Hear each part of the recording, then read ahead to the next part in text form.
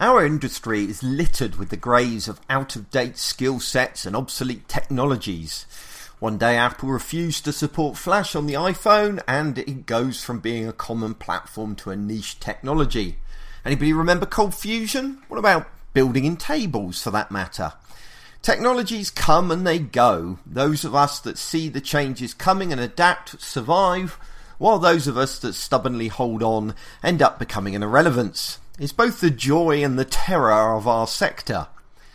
Last week I watched a demo of Macore, a new graphics package for creating websites. It's one of the new generation of graphics packages built using HTML and CSS to closely mirror designing in the browser. What caught my eye was the fact that Macore didn't stop at being a Photoshop or Fireworks replacement. It also wants to write your HTML and CSS too. Like the WYSIWYG editors of old, it aims to replace the need for front-end coding skills. Upon seeing this, my response was to dismiss the feature as being fine for small sites or great for prototyping. But that it could never be good enough to be used on a serious production site. However, as the demo went on, I was impressed at just how good the code was and how much control it provided me on how the code was written. This is not the spaghetti code of Dreamweaver. This is semantic HTML and remarkably clean CSS.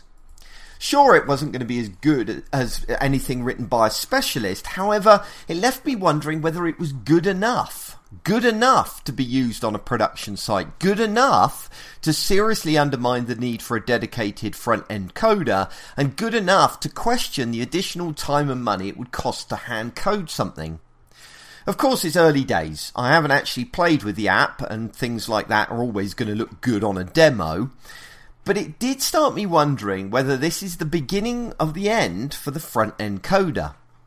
My son is 11 years old, and I'm currently teaching him HTML and CSS, and I can't help wondering whether I'm teaching him a skill that will be redundant by the time he enters the job market. We are not there yet, but Macore might just be giving us a glimpse of things to come. What do you think?